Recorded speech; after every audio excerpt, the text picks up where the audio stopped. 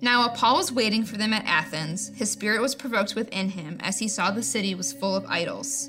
So he reasoned in the synagogue with the Jews and the devout persons, and in the marketplace every day with those who happened to be there.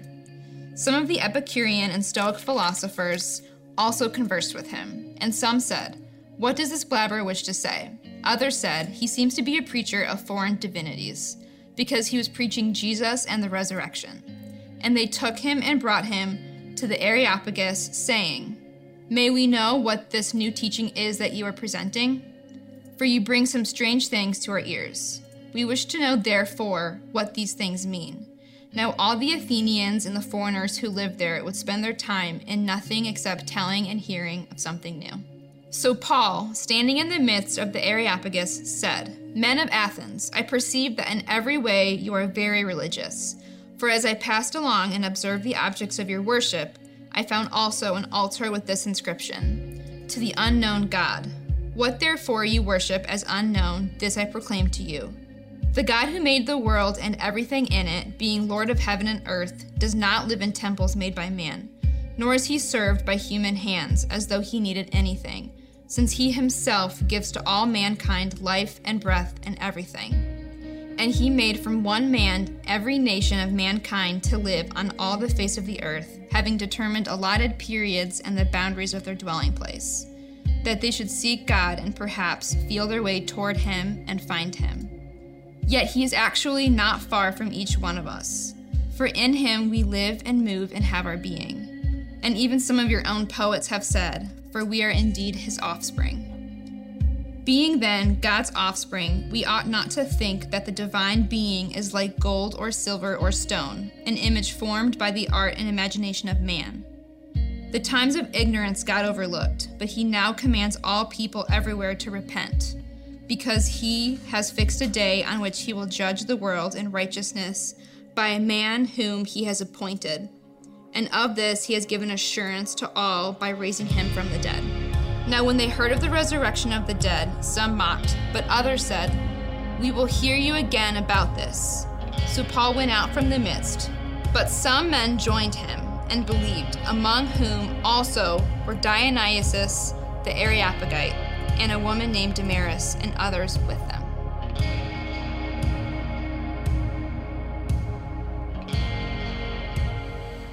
Well, good morning and welcome to the weekly gathering of Christ Community Chapel. My name is Zach. I'm on staff here, and it's my pleasure to spend some time with you, whether you're here in the sanctuary with me or you're watching online or you're over in East Hall. I'm so glad that you're spending some time with us.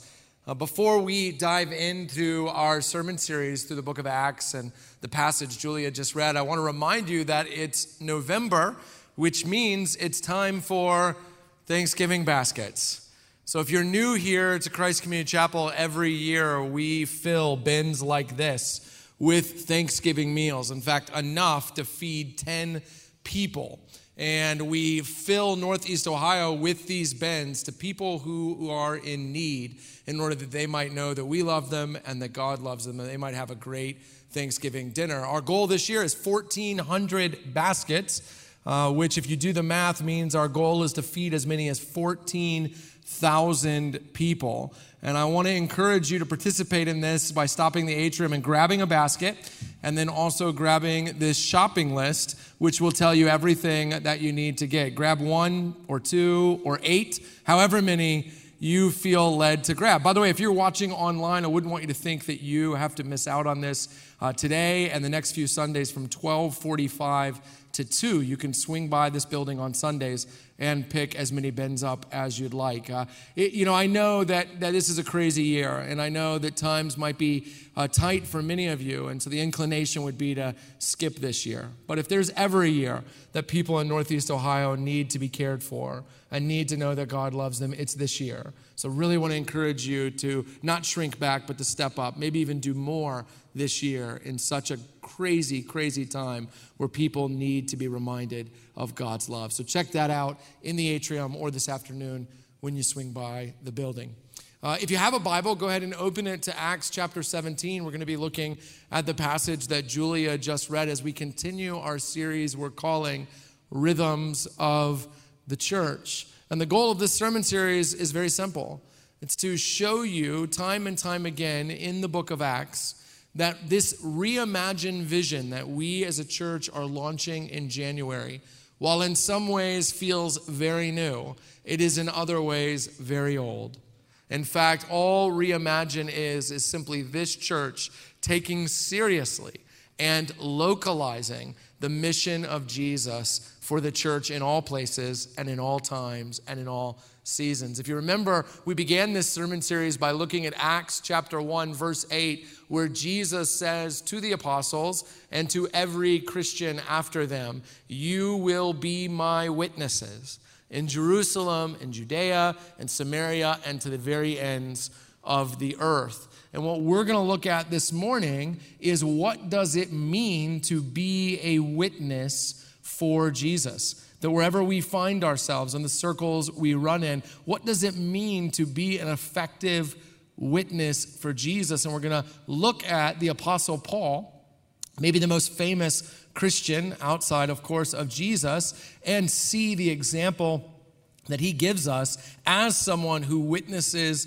to his generation about Jesus. And what I think we're going to find when we look at his example is that there are 4 things that need to be true of us if we are going to fulfill the mission that Jesus has given us. If we are going to be witnesses for Jesus to the ends of the earth, there are 4 things that must be true. And I want to hold these out to you as a kind of outline to guide our time together. And the 4 things go like this. Number 1, we must have broken hearts.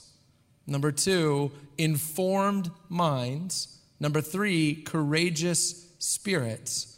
And number 4, clear memories. Okay, we must have broken hearts, informed minds, courageous spirits, and clear memories. Let's get started with the first one. We have to have broken hearts. This story begins with Paul in the city of Athens. Now, I don't know what you think of when you think of Athens. I tend to think of with my stomach, so I think of a salad with olives and feta cheese and that kind of thing. I don't know what you think of, but in Paul's day, the city of Athens would have conjured up similar ideas to us thinking about Princeton or Yale or Harvard or Stanford or Oxford, Cambridge. It was a city of education. It was a city of learning, a city of philosophy. It was where the brightest minds went to learn and to teach. It's a city of famous philosophers that you've heard of and studied in school, even thousands of years later. It is a cultural and intellectual epicenter. Now, Paul is there almost by accident. If you have a Bible, you can look at verse 15 and see some friends have dropped him off in the city. And in verse 16, he is waiting for other friends to show up and take him out of the city. So this is just a stopover in his travel. But while he's in the city, he begins to notice the spiritual climate of the Athenian culture. He notices, for example, that they have idols, little statues to various gods all over the city. It's a very religious place, a very spiritual place. And of course, if you know Greek mythology, the thinking was that behind every natural phenomena is a god or a goddess. And you didn't want that god or goddess to be angry with you. So you would make a statue and you would bring gifts to the statue in the hopes that the god of the sea or the god of farming or the god of love or whatever might bless you. And Paul is walking around the city and he's getting a sense of this. Now, I might just stop and say that I cannot think of a city that would have felt more foreign to Paul than Athens. I mean, after all, Athens was a Greek city. It was a non-Jewish, a Gentile city. Paul is a Jewish man. It was a city full of various religions and various gods and goddesses, but Paul was an avowed monotheist from his birth. It was a city of sexual proclivity and liberal worldviews. Paul was a conservative Jewish man steeped in the Old Testament law. So as Paul's walking through Athens, he is very much so a fish out of water. But I want you to notice that even though that's true, look at how he responds. In verse 16, we're told that his spirit is provoked. His spirit is provoked as he walks through the city and he notices the idolatry and the liberal worldview and the sexual mores. His spirit is provoked. Now, it's tempting to think that word provoked means Paul got angry. That as he was walking through the city, he was saying, oh, those liberals and all these polytheists and all the Greeks, and you know how those people are in their cities. It's tempting to think he was having an us versus them existential crisis, that he was on websites and blogs and social media blasting his enemies and decrying the state of their cities. But that's not what he was doing. In fact, one of the ways you know that is because in verse 17, he doesn't run from them, but he goes to them. His spirit is provoked, so he begins to talk with them. The idea behind his spirit being provoked is not anger, but sadness. His heart is broken for them. He desires very much so for them to find clarity in the midst of their religious confusion. Now, this is important because what it means is that as Paul walked through the city of Athens, he did not see them as something different or other or the enemy or the other side. Instead, he saw not differences but similarities. After all, Paul had once been religiously confused.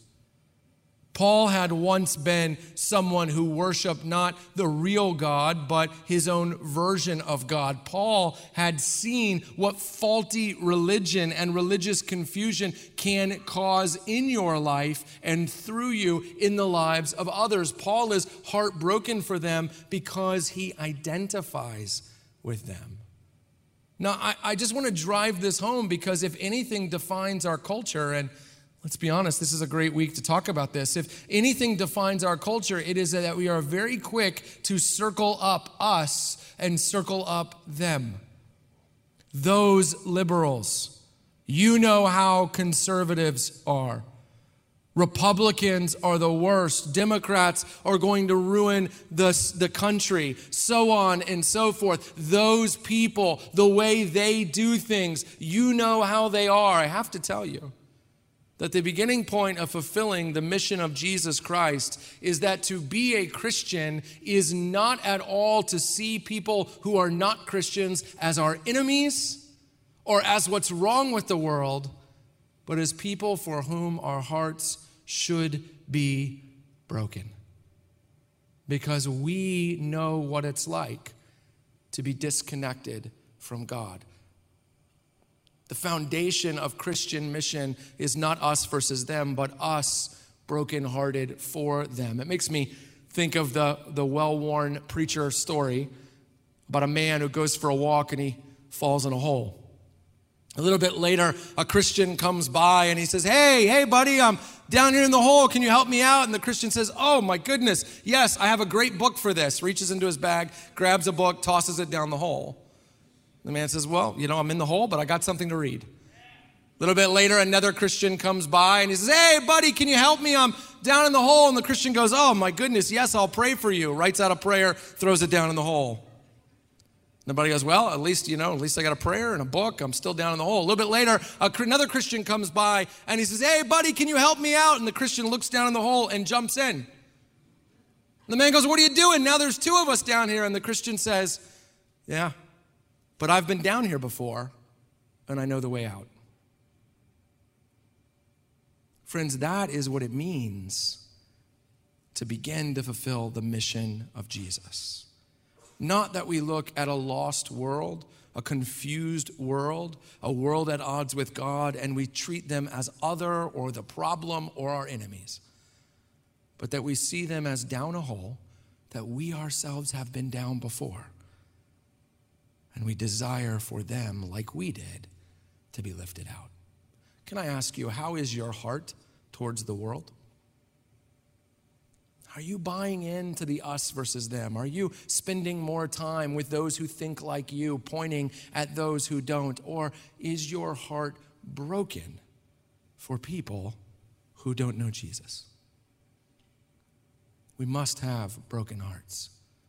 But we also, second, must have informed minds.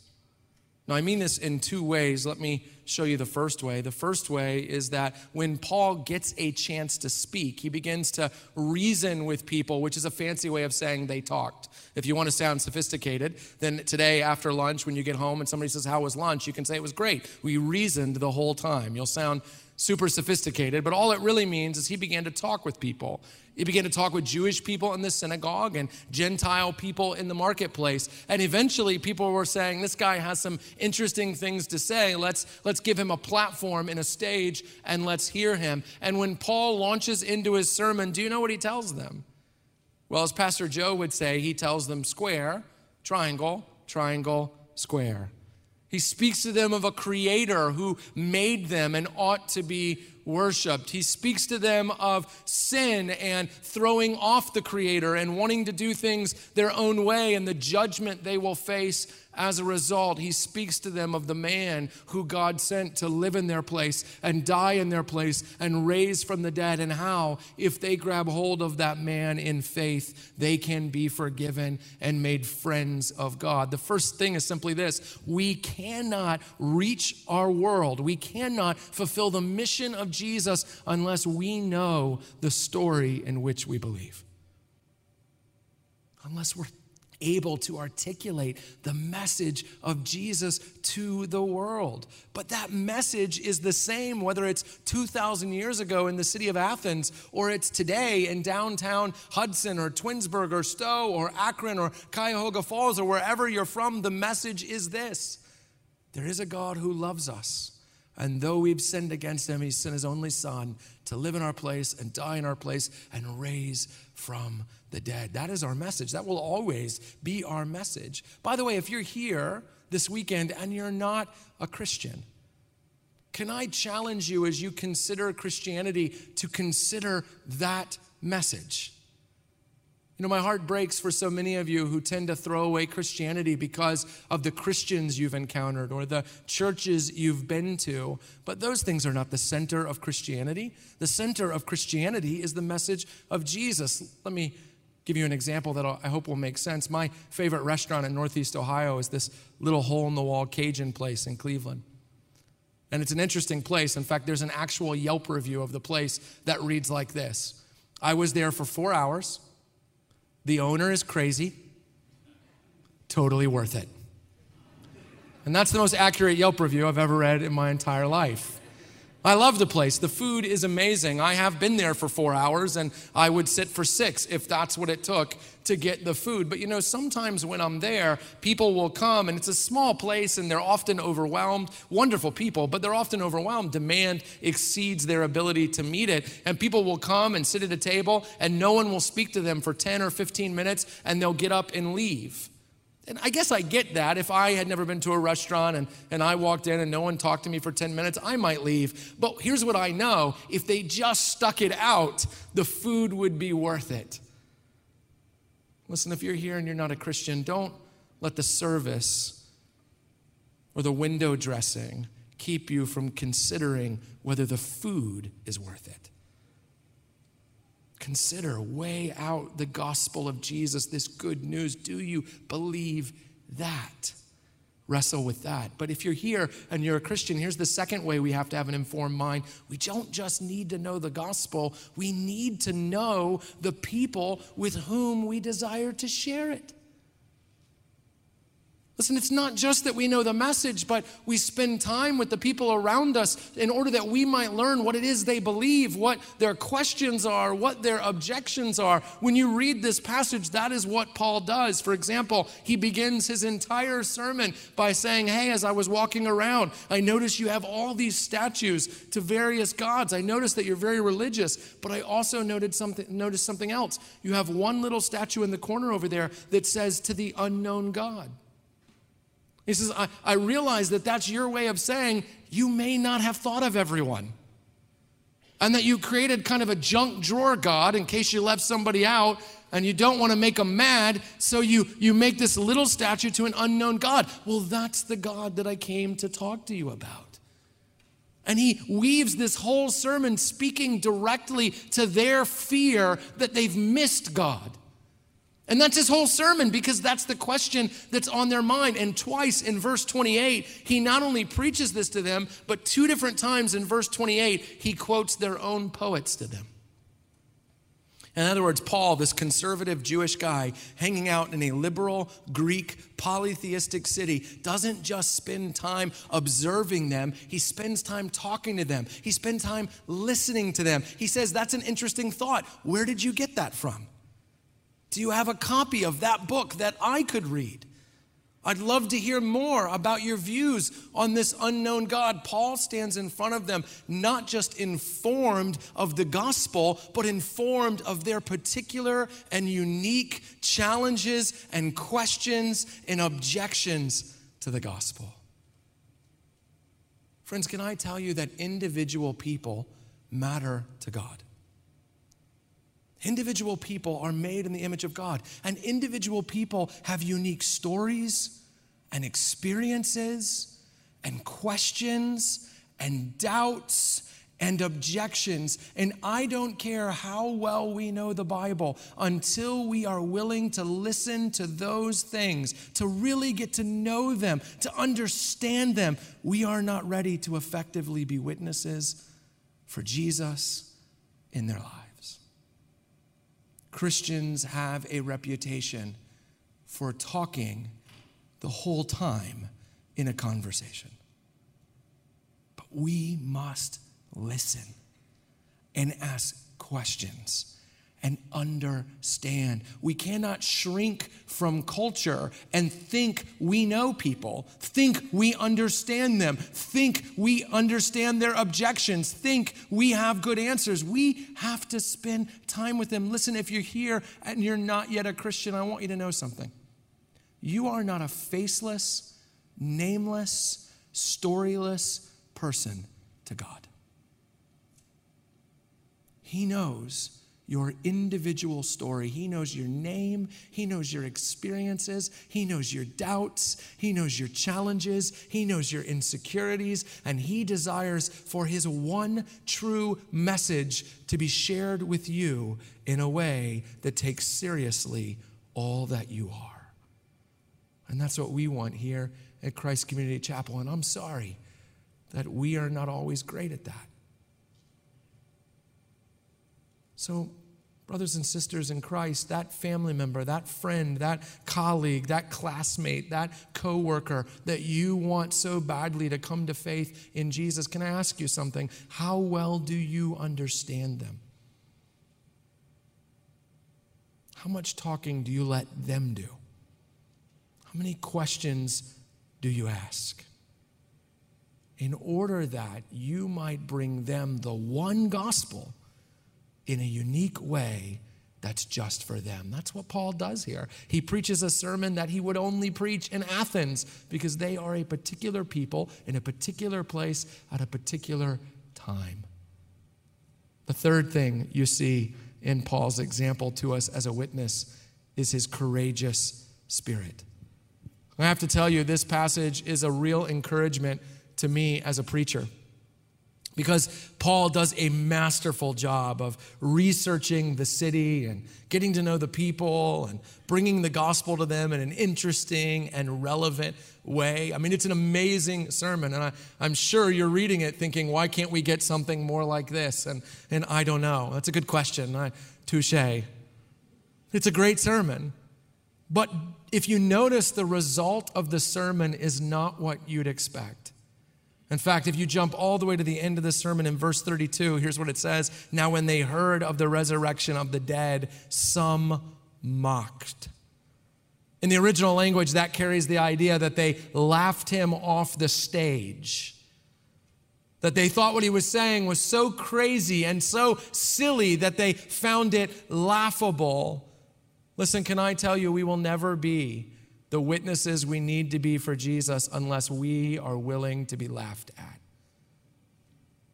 Unless we're courageous enough to say, here's what we believe, there's one God, and we've all sinned against him, And he's made one way that we can be reconciled, and that is he came as a man born to a virgin. He lived a sinless life. He died a sacrificial death. He rose from the dead 3 days later, ascended into heaven, sits at the right hand of God, and one day he's coming back on a horse in the sky.